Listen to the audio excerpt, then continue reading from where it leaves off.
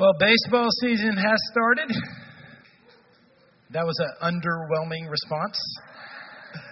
I went to a baseball game yesterday. It was for my nephew.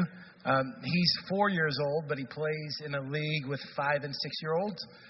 We're at Moss Wright Park, and I expected to see little boys dressed up in baseball uniforms, right? That's expected. What caught me off guard is the men, the grown men, dads and grandpas with jerseys and hats and baseball pants. And these guys were decked out, ready to go. And it made me think about this. Okay, these 5- and 6-year-olds, they didn't necessarily choose to play baseball. They didn't drive the car down to the parks department and sign up. They didn't choose their outfit. They were simply playing this game as a reflection of their fathers and their grandfathers. Their fathers and uncles and grandfathers loved baseball. Therefore, these little boys were reflecting love for baseball. Their fathers and grandfathers continue the uniform traditions that have been in America for 150 years. And so these little boys are doing the same. Their fathers and the grandfathers, the way they respond to the umpires, the way they respond in a competitive situation, the little boys are going to reflect the same too.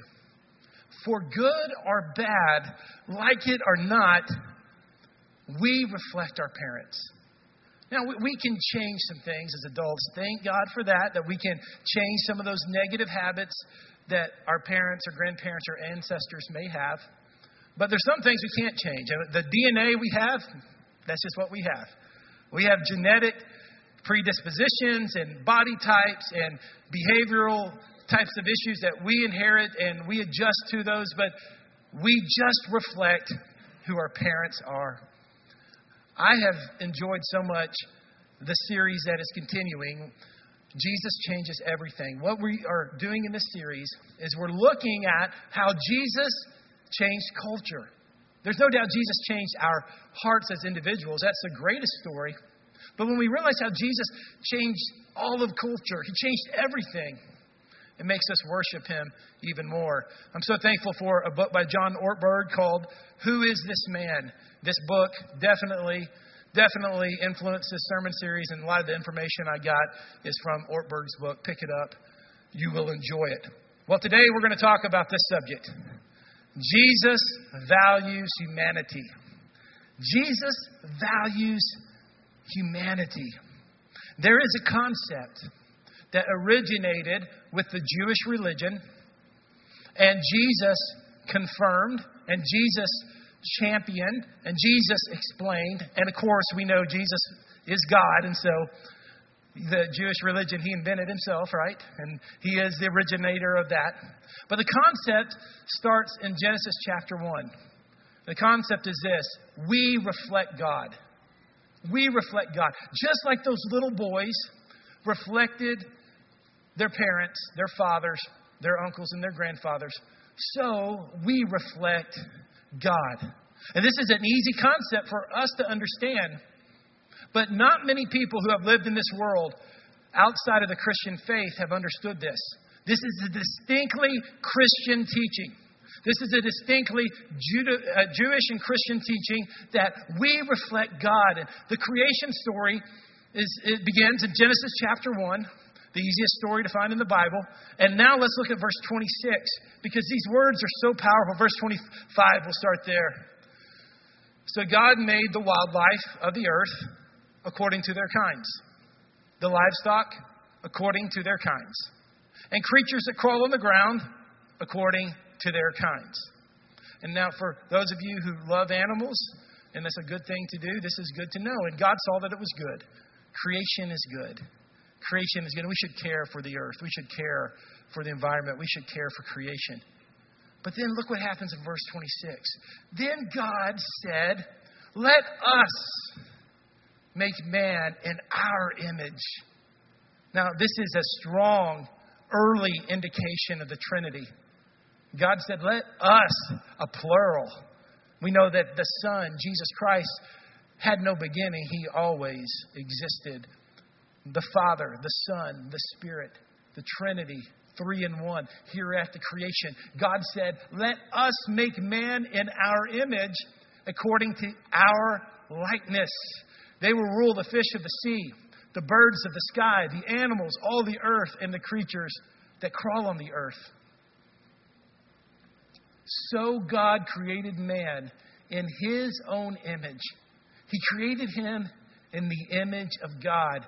He created them male and female. There is so much life in this scripture. There is so much hope in this scripture. We are not just a classification of one of the animals that happened to evolve. We are not just a higher version of a certain type of animal or a certain type of species. We are people created in the image of God. We are people created with the characteristics of God. And so we have the capability to reason. We have the ability to create. We have the capacity to love and to receive love and to make intelligent decisions and to do things that reflect the greatness of who our God is. We have a free will. We have a choice. We have so much that God has given us.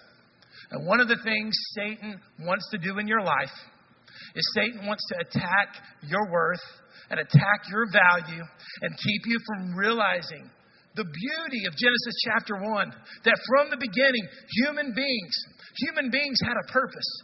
Human beings reflected God himself. And that truth, that reality gives us so much hope and gives us so much to believe in. You know, it wasn't always this way. It wasn't always this way, and still in other cultures, there is a hierarchy that puts man at the very, very bottom. Let's look at what it says here. This slide will help us. At the top of this pecking order are the gods. Not the God we know, not the God with a very distinct name and a God with a very revealed personality, but the different gods man has made up. And in the ancient mind, and still in many places today, these gods who are ambiguous, they are considered supreme. Whether it's the God of harvest, the God of fertility, the sun, the moon, whatever God it is. Whatever you need, just pick a God. This is the erroneous teaching that most of the world has lived under. But right underneath the gods are the kings. The men, mostly men, I guess if they weren't kings, they'd be queens, but the monarchy, the man who is considered almost a god himself. And all through culture, we as human beings have always had the need for a hero. We've always had the need for a man to perpetuate the myth that there's some human being that's so much greater than the rest of us. So it is that we always have to have some kind of hero. Can I tell you, there's only one hero that won't let you down, that won't disappoint you, that is totally pure. That's Jesus Christ, the perfect one, the Son of the living God. He's really the only hero we need. But yet we continue to perpetuate this myth that there are kings among us. Men who are just at a different level than the rest of us. And in ancient society, that's how it was. It was the gods and it was the king. And if you could just imagine underneath the king, if you could just imagine there being a line. Because that was a big separation. And the king reflected the gods.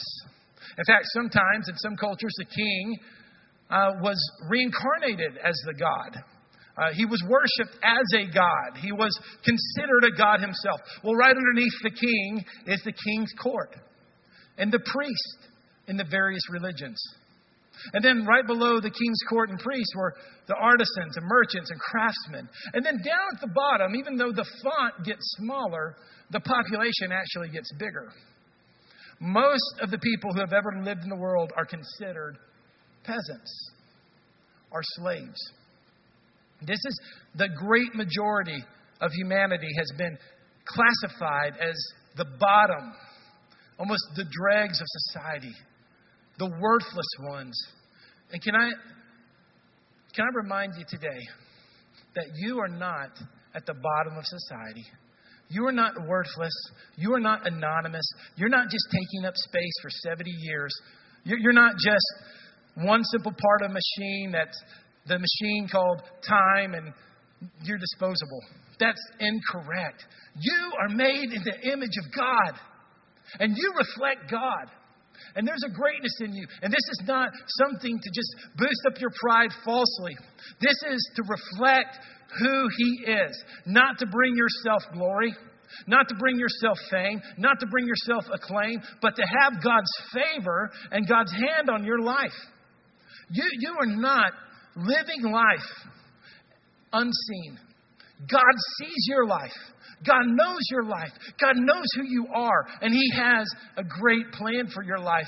And we won't even know what that plan means until we see Him face to face. We have to trust Him sometimes.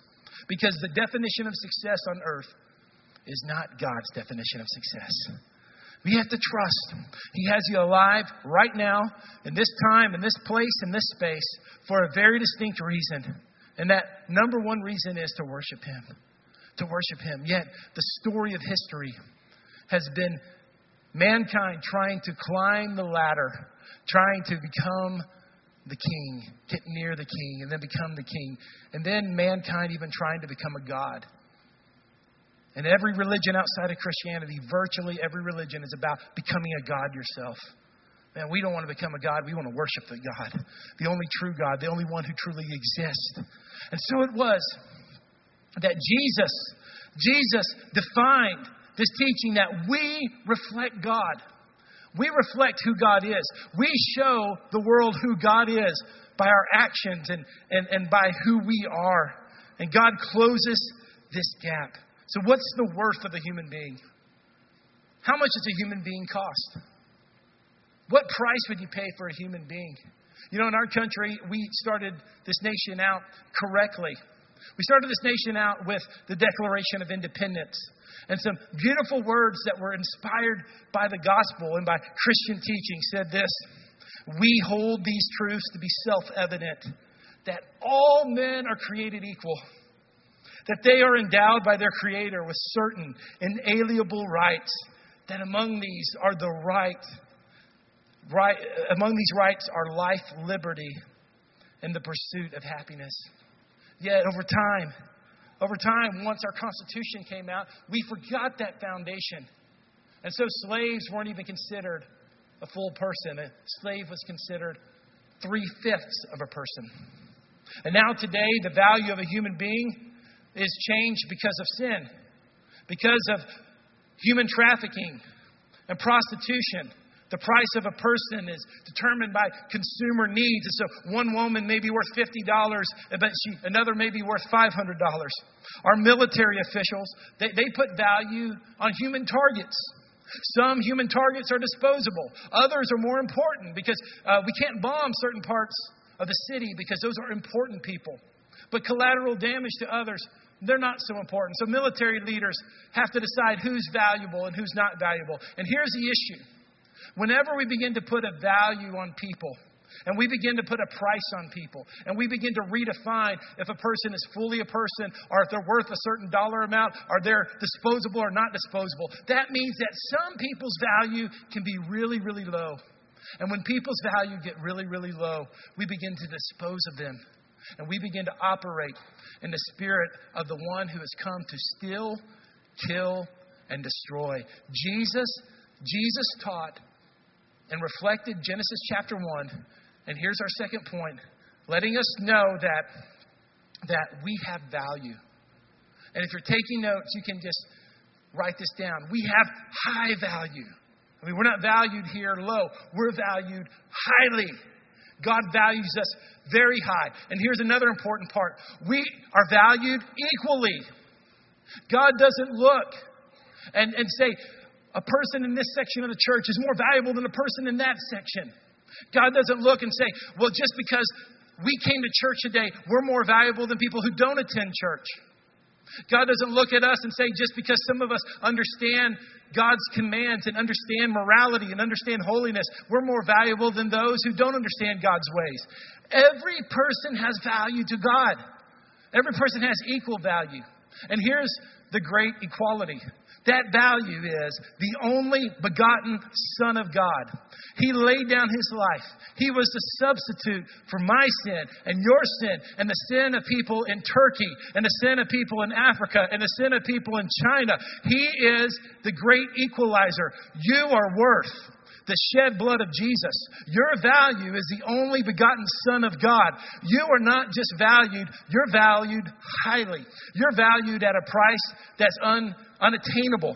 And you are valued equally. And so we all come to the cross humbly. And we come to the cross equally. And we come to the cross thanking God that because of Jesus, He has made us valuable. Matthew chapter 6, Jesus says these words in verse 25. This is why I tell you, don't worry about your life, what you will eat or what you will drink, or about your body, what you will wear. Isn't life more than food and the body more than clothing? Look at the birds of the sky. Now, I want to say this, is that birds weren't thought of as highly in the days of Jesus as we think of them. There weren't people like with binoculars, looking at birds and paying money to feed them. They were nuisances. The birds were irritants.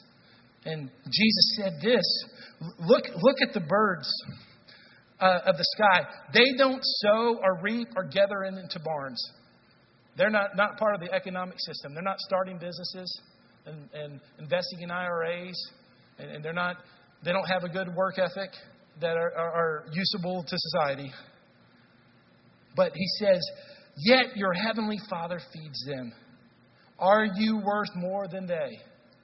I just want to tell you, here's the word of the Lord for you. You are more valuable than birds. All right? That's the scripture. You have more value than birds. And God's taking care of the birds. He's going to take care of you. God's providing for the birds. He's going to provide for you. God's going to come through for you. You're more valuable than they are. Matthew chapter 12, starting in verse 9, Jesus talks again. He says, moving on from there, He entered their synagogue. Then He saw a man who had a paralyzed hand. And in order to accuse him, they asked him, is it lawful to heal on the Sabbath? Is that not a ridiculous question? I mean, what a silly, silly question. Is it lawful to heal on the Sabbath? And Jesus responded. He said to them, what man among you, if he has a sheep that fell into a pit on the Sabbath, wouldn't take hold of it and lift it out? Now here's another word for you guys today. Verse 12, a man is worth far more than a sheep. So it's lawful to do good on the Sabbath. You're worth more than a bird, and you're worth more than a sheep. Here's the rest of the story. Then He told them, stretch out your hand. So he stretched it out, and it was restored, as good as the other. But the Pharisees went out and plotted against him, how they may destroy him. Listen, widows, orphans, illegal aliens, the poor, the imprisoned, those who are excluded from full participation in society because they are defective and malformed, are seen as inferior. These are the people who have high value to God. And if they have high value to God, they should have high value to us. We should love the way Jesus loves. Jesus came and He changed everything to a culture and society who only cared about the rich, who only cared about the elite, who only cared about those who had it together religiously. Jesus said, I have come not to the healthy, but to the sick. I have come so that the brokenhearted might be, their wounds may be bound up. I have come to set the captives free. Jesus values humanity. We should too. Sociologists have studied the progression of Western thought, and they have said one of the primary reasons Christianity has spread is because the followers of Jesus took care of the sick and the dying. This is one of the reasons the message of Jesus spread. About AD 165, an epidemic happened in the Roman Empire, and it was probably smallpox. But smallpox killed a third to a fourth. Go ahead. A third or a fourth of the population. One historian said these words. Listen to these words closely. They died with no one to look after them. Indeed, there were many houses in which all the inhabitants perished through lack of care. The bodies of the dying were heaped up, one on top of the other. No fear of God or law of man had a restraining influence. This happened and the world wasn't ready for an epidemic. But about 100 years later, a little less than 100 years later, a second epidemic came. And there in the city of Rome, 5,000 people a day were reported to be perishing and dying. But something changed. Because by that time, the message of a carpenter from Nazareth had spread. And his followers were there in Rome.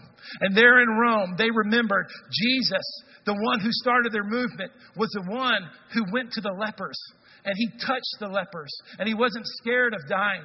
He went and he told his disciples, when you go and heal in my name. Heal in the name of Jesus. And so it was that the believers and the Christians began to care for the sick. And they began to care for the dying. A bishop said this, a Christian bishop from that time period. Heedless of danger, they took charge of the sick, attending their every need and ministering to them in the name of Christ. Gregory of Nyssa, he opened a place where where lepers could come. And Gregory, at that place where he would have orphans, go ahead and put the next slide up. Gregory, where he took lepers, he said these amazing words. These amazing words. Listen closely. Lepers have been made in the image of God. In the same way you and I have, and perhaps much better. Now listen to these words.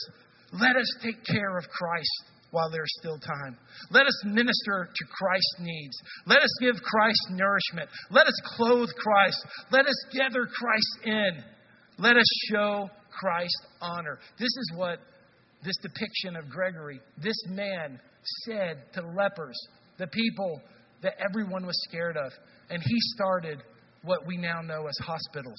In fact, in the Council of Nicaea, where we get the Nicene Creed, this council said that wherever the gospel is preached, wherever a cathedral existed, there must be a hospice, a place for caring for the sick and caring for the poor. And that's why today many of our hospitals are called Good Samaritan or Good Shepherd or St. Thomas, as we have here in this city. Another follower of Jesus named John Henry Dunant, he could not stand the fact that prisoners were being left behind when armies retreated. And the screams and the cries of dying, not prisoners, but soldiers, dying soldiers on the battlefield. And so the Swiss philanthropist decided to give his life to caring for soldiers. And he would be there at a place a place of great danger and a place of great pain. And he started an organization in the 1860s that you know as the Red Cross. Every time you see the Red Cross in a place where there's need in this world, the thumbprint of Jesus and his followers are there because Jesus changed everything. Jesus values humanity. A pastor in Germany, a Lutheran pastor, saw that the peasants and the common people were not being cared for. So he assembled a group of ladies, common ladies, uneducated ladies, and said, will you help me care for the poor? And there was a lady named Florence Nightingale who decided to give her life to the care of the sick. She asked at her death that the only thing to be acknowledged was a cross, that a cross be put at the place where she was laying.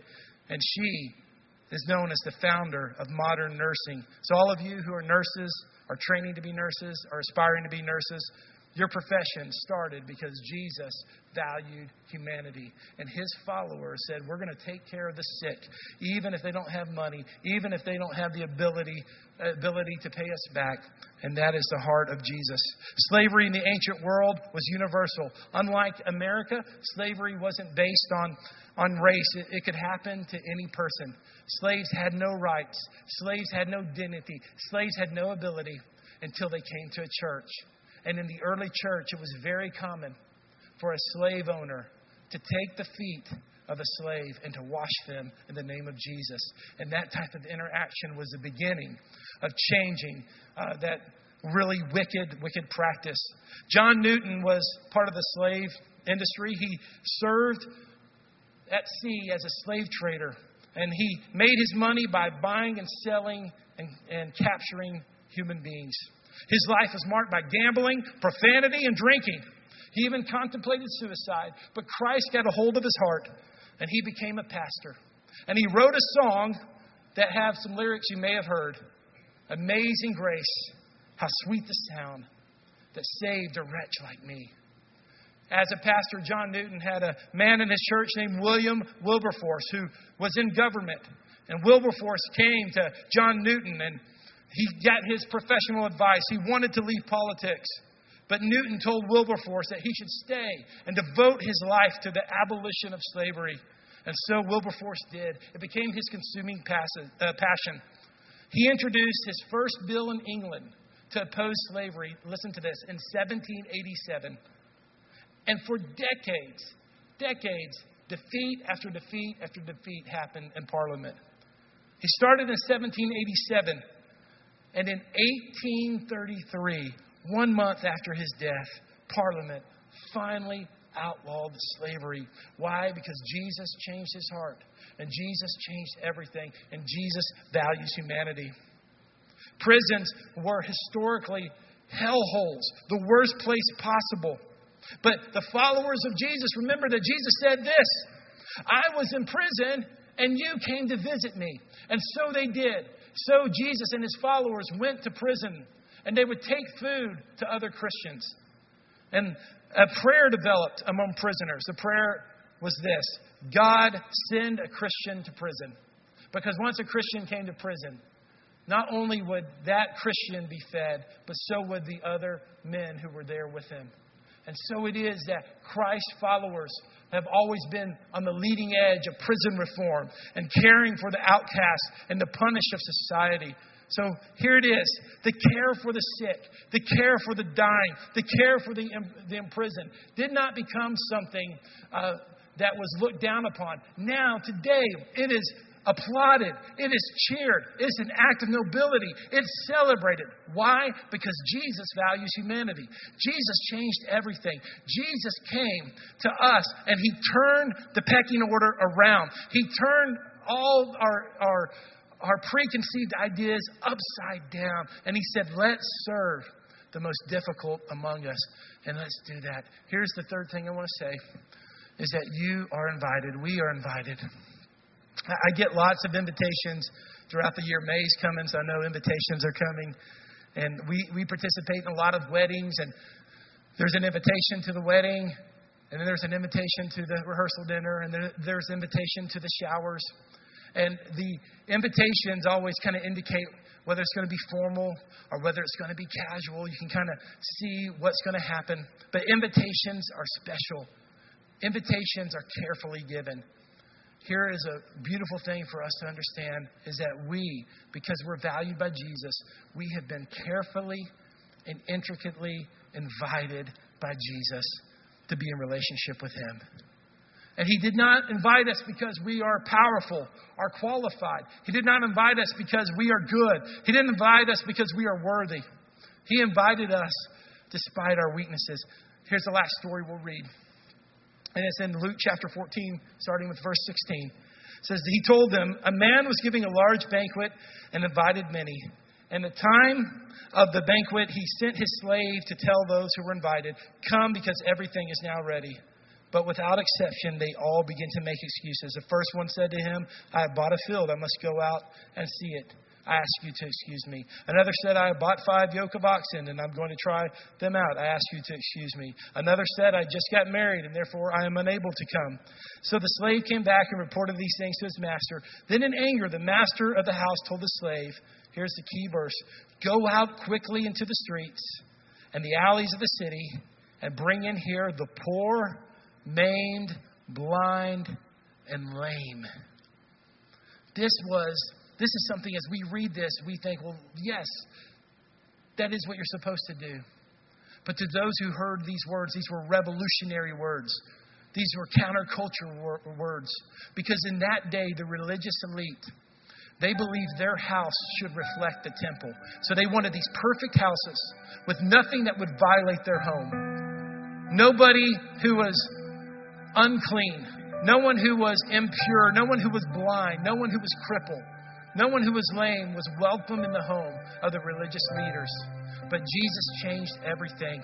And he went to those leaders and he told this story. And he said, when those who aren't invited won't come to the house of the Lord, then let the blind and let the poor and let the maimed and let the lame come to the house of the Lord.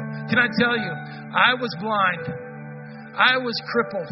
I was maimed. I was lame. I had no right to God's house. I have no qualifications for God's table. I have no access to God. But thank God that Jesus Christ came and He was the substitute for my sin. And He didn't only just forgive my sin, He invited me to the table of the Lord. He invited me to the place that I'm not qualified for. He invited me to the place that I don't belong. He invited me to the place that I should be banished from. And that invitation's been open to me. And that invitation's open to you. Jesus came in power and authority, and He served this world. And He said, those who are at the bottom are now at the top. Those who are last are now first. That's why He's a Savior that we love. He's a Savior that we adore. And He is a Savior that we reflect His love. God's sending us to the people who are unlovable, the people who are unqualified, the people who don't deserve our love and care. Those are the exact people that God wants us to go to. Why? Because we are those people. We are those people. And we need Jesus. Because we need Jesus, we share Jesus. Would you pray with me?